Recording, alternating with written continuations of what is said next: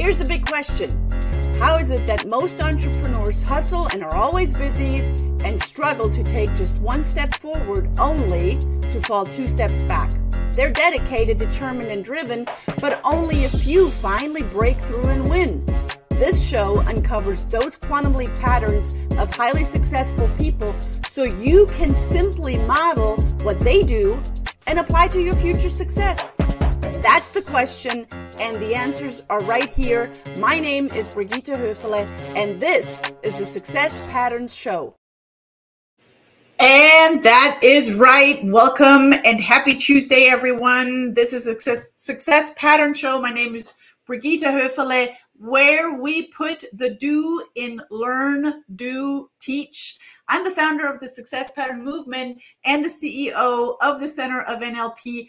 And can we agree that when we hear success, that our thoughts can go in different directions? Because success is an interesting thing. It shapes its meaning within each individual success seeker. It's not limited to either business or personal life, because success is this unique concept. And here in the Success Pattern Show, we give you the scaffolding to build your own empire. With this show, we are decoding the patterns that led to success of our guest experts so you can then encode your own success today. Because as humans, we're hardwired for hands-on application by a living teacher. We're not theoreticians as they just walk, they just talk a good game. We're grand masters at work here. And we're going to go through tips on how to model success. And, people ask me, Brigitte, success pattern, what is that? Well, the definition of pattern is an example for others to follow. That's where the scaffolding comes in. And we give you that. So one of the laws of success that we teach is all about success can be modeled. It is the expert modeling, and that's where our guest experts come in. Success is already yours. Stay tuned at the end of the show. We have a very special gift for you so you can have a guideline and a reminder of the laws of success. Today is a great, incredible show because I like to say that at every show, and today, actually, I really mean it. No, I'm kidding. I mean it every time. And today is an incredible show with a beautiful person that comes all the way from Australia. He is going to bring us value as he's reflecting on how limiting beliefs can make us resist knowledge and understanding of others that are not like us. And that are not like us could be culture, religion, identity. And when we are aware of that, we can actually are able to grow. And when we can learn from the differences that makes us, we can continue to grow, and it gives us the ability to grow not just in one area but in all areas of life. As I said, our guest expert is all the way from Australia. He lives here in the US now. He has a deep faith in the ability of the curious mind to navigate expanding global horizons. What that means, we're going to find out later. He believes the skills to do this can be taught with compassion, knowledge, and action, all with an intentional plan to achieve high-level personal and professional outcomes. He's a cross-cultural consultant and facilitator, a speaker, mentor, and coach, a friend of mine, and I don't say this lightly. As founder of the Cultural Mentor, he leads global networks of committed cultural facilitators that teach the value of understanding cultural gaps and how to bridge them. So if you're not in the car and you're sitting at your desk, I ask you to stand up and with a big welcome, help me welcome Mr. Brett Parry. Welcome. How are you? How are you, mate? I want people to stand up in the car. What's wrong with that? Don't people do that? No, that's too much paperwork, Brett. We're not going to do that. No problem. Thank you, Brigitte. That is what an intro. I mean, how am I ever going to live up to all that? Oh, you will. Easy, easy. Don't be so humble now. Come on. I'm so grateful that you're here for with the Success Pattern Show, and that you're about to bring a ton of nuggets. And you and I just seen each other this past weekend here in Atlanta, and I'm so grateful that we get to spend time together. Because guys, if you have not met Brett in person or just virtually, you got to meet him, because he's fun. He's a wealth of knowledge. He's got a funny accent. He's going to say, wait, who has an accent? Yeah, who has the accent? So, Brett, I mean, coming from Australia, being married not to an American, having a daughter that's going to a school where it's not necessarily an all American school, right? She's continuing to learn her mother tongue as well. Have you always been fascinated and interested of how to cross cultures? Absolutely. And because I grew up in a country that, right to this current day, 33% of the people in the country are not born in Australia. They're literally Really? a third of the population is not born in the country. And I'm not sure how true that was or what that level was back when I was growing up, but still our whole life was surrounded by people with different accents, languages, food, cultures. And it was just fascinating to me. I think it really in the mindset of a lot of Australians, because we do learn a lot about the rest of the world through our education. That kind of plants the seed, and then we go through our lives with a longing, a wanderlust about the rest of the world. The result of that is that a lot of Australians do travel the world. We have the flexibility, the margin in our professional lives, whether we've just got a job or a career or a business. We tend to give ourselves that margin, so we can even push our little boat off the shore on a regular basis and see the world. Yeah, and I love that. I've never been to Australia myself. I hear that the insects are rather large, so I'm not sure if I if I want to encounter that or not. But the fascination and the continuous growth and a never ceasing hunger to learn and to explore. How are you passing that on to your daughter? Well, you might say now she's 12 and she's almost a teenager. It's like with a lot of rolled eyes, but it's like, oh, culture again, Daddy. But it is really has been a part of her life. I mean, I tell people, look at the difference between my upbringing and hers. I did not fly on an aeroplane until I was 15 years of age. She was a frequent flyer with United before she was one. This is a contrast in her upbringing that is just one of the aspects. She speaks two languages fluently, like a native, English and Polish. She's been to 14, 15 countries, is a citizen of 3 countries.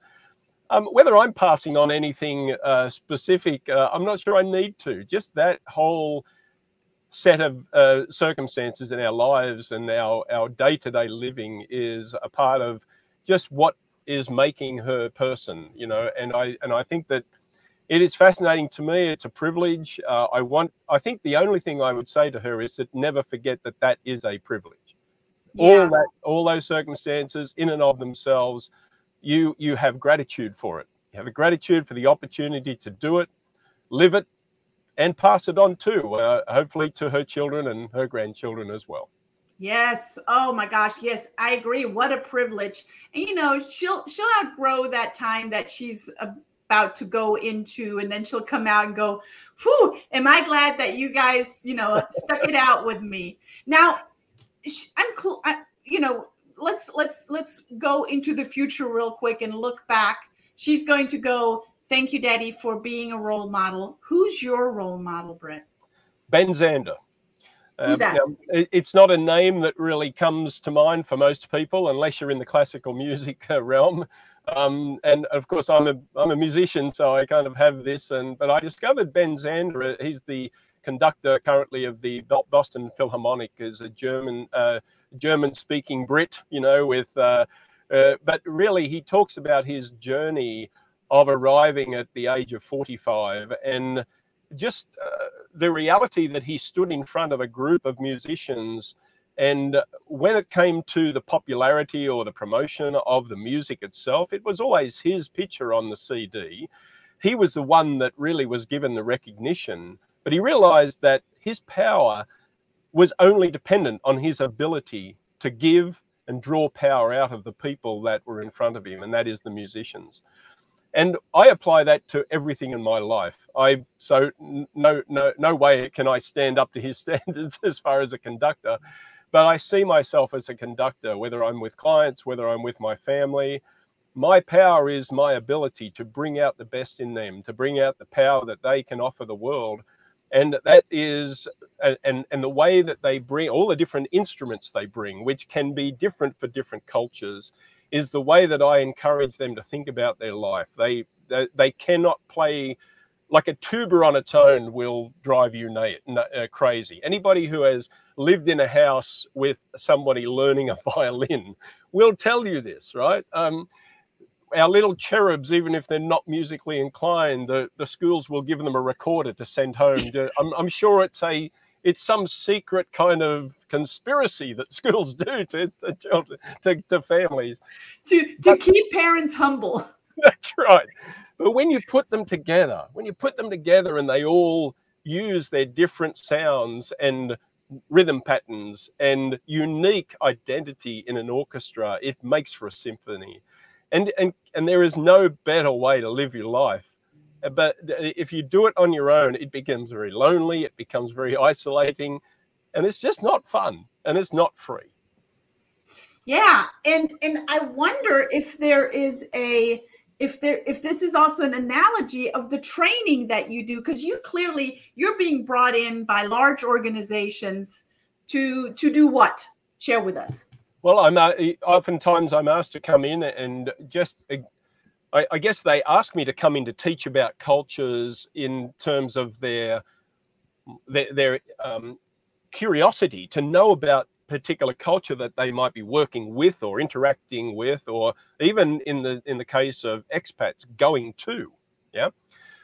And what they're, of course, I take a step back and say, well, none of this matters until you know yourself, right? Until you get some self-awareness, understand yourself, look at yourself in the mirror and say, what makes you tick? What are the valuable and valued things that bring you to this planet as a human being? And then we're going to pattern what are the contrasts, the similarities, and that's what they pay me to do. They get me in to say, what are the strategies, what are the real return on investments that we need to exercise when we're working with these wonderful people all around the world, so that we become the very best organization, the very best group, the very best nonprofit, the very best individuals we can be in those situations. And, I'm just so, again, I get back to this whole thing of gratitude and privilege. I really have to pinch myself to this day that how did I get into this? How did I manage to be able to live this wonderful life of meeting, interacting with, and just learning from my clients as much as I think I can pass on knowledge is an important strategy in all that process. Oh, I love what you just said, and I want to go deeper into that. Learning from your clients. So you're being paid to teach your clients something, or a full group of people, and yet you're getting something out of it. That's a unique concept. Well, for some people it might be unique. And I want to learn more about that. What are you getting out of when you teach? Well, I'm getting knowledge that is in the aspect of their life experience. Everybody is unique. Everybody I get to work with. Now, I could work with 10 different Irish people, or 10 different Polish people, or 10 different German people. And I can see different patterns in their particular lives, and they have a certain worldview, a certain perspective of the world and their interaction with it. And I make mental notes. Actually, a lot of times I'm just not smart enough to remember all this. So I have to make physical notes. I write this down. I leave the sessions and I have to stop and I have to center myself, and I have to write down the wonderful learnings and the generous giving that they've shared with me during these sessions. And I tell them this. I say no pressure, but I'm in to learn just as much as I am to pass on. None of this matters unless I am willing to humble myself at your feet and say, I do not know everything. I am your servant, and I am here to draw on your experiences to make it relevant for the situation you're going into. That's a true leader speaking right now. Will you finish this sentence for me? Leaders are detectives. Detectives. How so? They're constantly questioning evidence. They're looking at the same evidence that will present itself in multiple situations, but then being able to say, well, that doesn't mean I attribute a certain amount of guilt or innocence to either the right or wrongs of this. This is just guessing. Where can I look? Where can I be curious? Where can I be inquisitive? What type of questions can I ask? What are the most important questions to gather the very best evidence that I can then bring to the prosecutor, in this case, the prosecutor being the people that are around us, the people that have to take action, right? And give that up to them to offer them the most informed way to go forward in making their case, their personal case to the world. That's what it is. You're giving them the tools to say, I'm going to turn up as much as valuable as I can to present my case to the world, why I am a culturally competent leader, servant, colleague, parent, teacher, whatever it is you want to be in life. That's the key.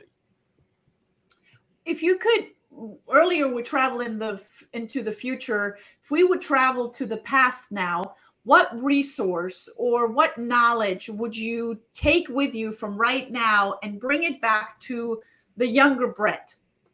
Well, it would be I'd do this work a lot earlier. I would have just completely got into it. But maybe I have to temper that by saying I probably didn't have the emotional,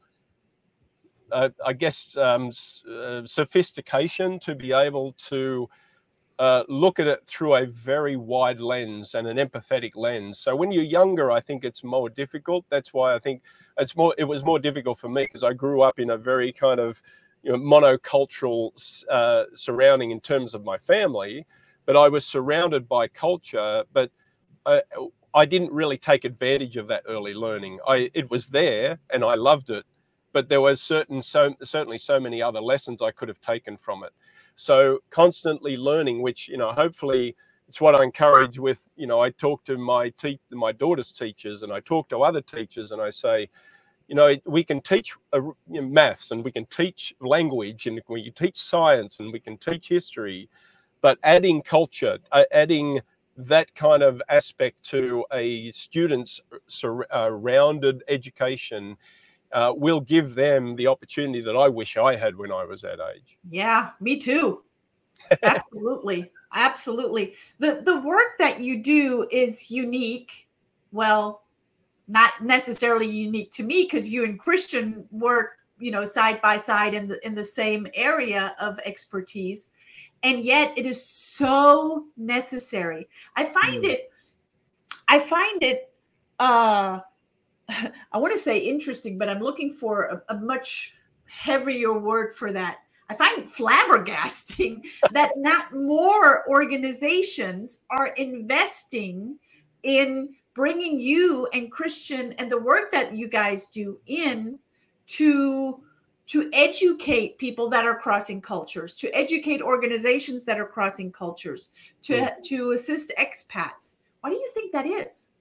Oh, well, it's just I don't think it's a fault. It is just an understanding or assumption that we're humans, and if we just all look at life through Maslow's hierarchy of needs, then we satisfy those as an organization or as a parent or as a partner, a life partner, then that's all that we need. And it's much deeper than that. Of course, so it's only that, and of course, if Christian's watching this, I'll say the word soft skills, and I'm glad I'm not close to him because he'll swing at me.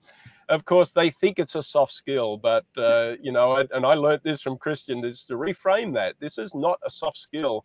This is a skill that is well needed. It's a power skill.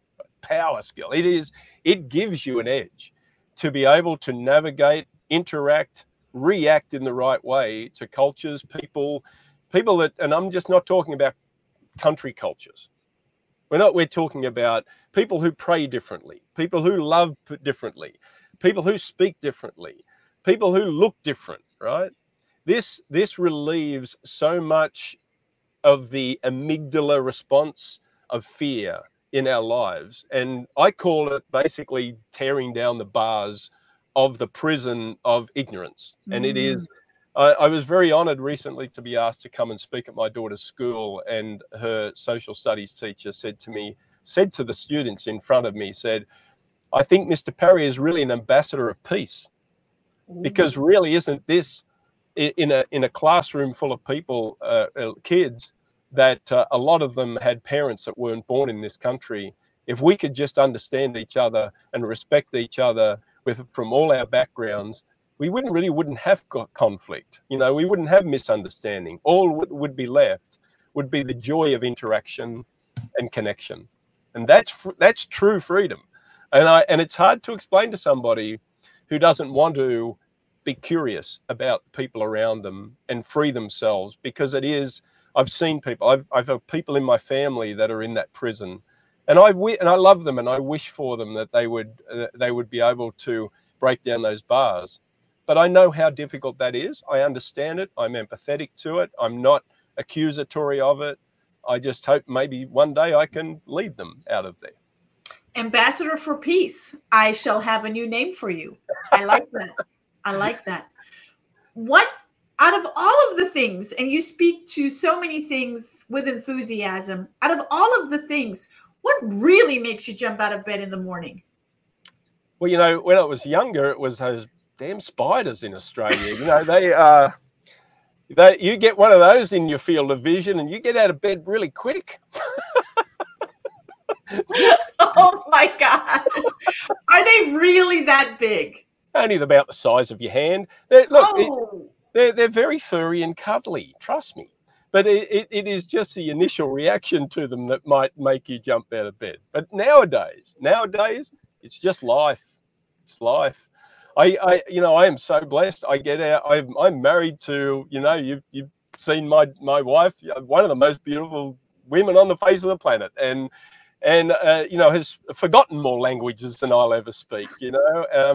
And deeply passionate, and a great mother, and of course, just in my house, to get out of bed and walk past and just kiss that beautiful woman on the cheek is a privilege.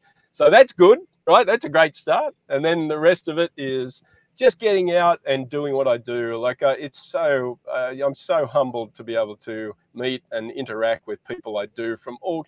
I mean, you turn up to somebody and they say, well, the other day, like my mother was Lebanese and my father was French, but I grew up in Austria, so I speak German, and I speak Arabic, and I speak French, and I speak English.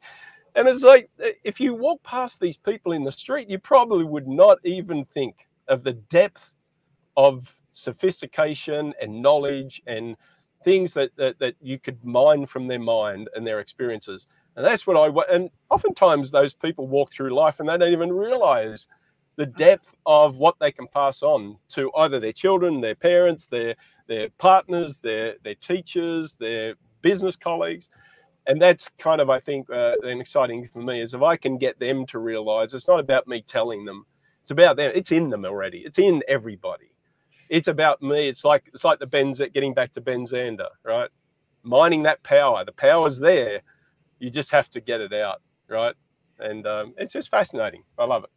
I'm curious, and I don't know about this, but I'm about to ask you, have you written a book yet? And if not, is there a book in you? Uh, they say there's a book in everyone. I I, agree. you know, I've tried to write. I love writing. I think English was one of my early passions in my life, and when I say not the language, the act of writing, the expression of it. I'm a musician. I love the expressiveness of music. I probably would be faster to write a song than I would be to write a book. But look, it's something that's on my mind, and it's not that I think that it'd be particularly interesting or groundbreaking from any other perspective of anybody else that's got what to say. But I've learned that really my voice is just as important as anybody else, and there might be one or two people in the world that might just like to hear my story and my perspective and my encouragement for them to go out and do what I do, because the world is an abundant place, and I want people to do my work. I want them to come into this field of work and understand just how enriching and personally profitable it can be in terms of the mindset, the knowledge. It's just so valuable. Yeah. And I'm pretty sure that over the course of, I don't know how many, it must be thousands and thousands of clients and customers that you have served over the years, and they all have this. You just told a story of one person over a half a minute, and that was already rich. The richness of the people that you get to encounter with, the richness of the stories of the people that you get to hear, and how they have crossed cultures and what they have uh, uh, learned and experienced and been challenged over the years. I had Luca from Italy on our show not long ago, and he's crossed cultures, from Italy to China, and then from China to Atlanta, and then from Atlanta to the West Coast. So there were progressions of changing in cultures as well. And, his son learned to eat all sorts of things in China when he was a small kid, where, I would say, wow, really? And the kid still loves it to this day. I mean, very exotic things. So there's richness in stories. And back in the days, we would just sit around a fireplace or a fire, not even a fireplace, but a fire, and tell those stories. Nowadays, we just don't have that anymore. So a book would be beautiful. Yeah, maybe it will. Yeah, maybe we could do that for sure. Well, I encourage people, even then, those mining those stories in the people that you interact with every day, and not to just walk past and assume that somebody has a particular identity because of the way they look or the way they sound. They're just asking questions, as long as it is from a true heart of curiousness. Most people are not intimidated by that. It is a really generous way to start building relationships, and again, getting back to that whole detective ideas, right? It's about really gathering the evidence of what is the best way for me to work with you, interact with you, that values me, values you, and also the sum of our are better than our parts, right? So yeah, it's Yeah, good I fun. agree. I have one burning question that I want to ask you before we leave. What is the number one key to success for you, and what is a habit or a ritual that you use to get to that?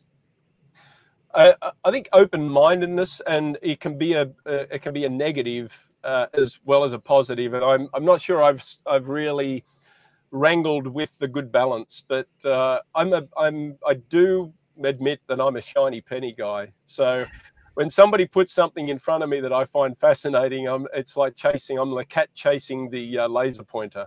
But you know what it's done? It's actually really brought me to some wonderful opportunities in my life, and maybe it takes me a long time to see that something is not as enriching for me as it could be, and I probably spend more time on it than I should. But you know what? Even in that, there is a lesson. Even in that, there is a lesson to say, well, okay, I will understand that when I start to feel like I probably felt like a year ago, then maybe it's time to move on and now concentrate on the things that really make me tick. Yeah, that's a really good pattern to have. Taking inventory. Yeah, that's beautiful.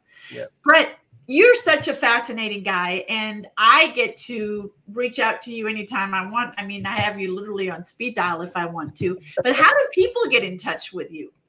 Oh, well, you know, I try to be as active as I possibly can on the social platforms, Facebook and Twitter when I kind of get some time, or usually I'm drawn to that by other people's posts. There's certainly LinkedIn. I love LinkedIn. I've discovered LinkedIn as a really wonderful way of connecting. There is another great site, and I often direct my clients to it, and that is internations.org. And that's a kind of I call it a mix between Facebook and LinkedIn. So not only is it enriching from the social part of it, but it's also enriching from the professional side, but not kind of dug in on either of one of those. So if you see me on Internations, you can reach out and make a connection there. And of course that starts groups and all those kind of things.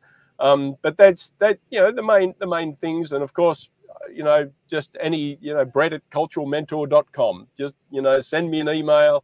I'm more than happy to have discussions, just regular coffee chats with anybody, because you bet I'm going to start asking you questions. I'm going to find things out about you that no doubt.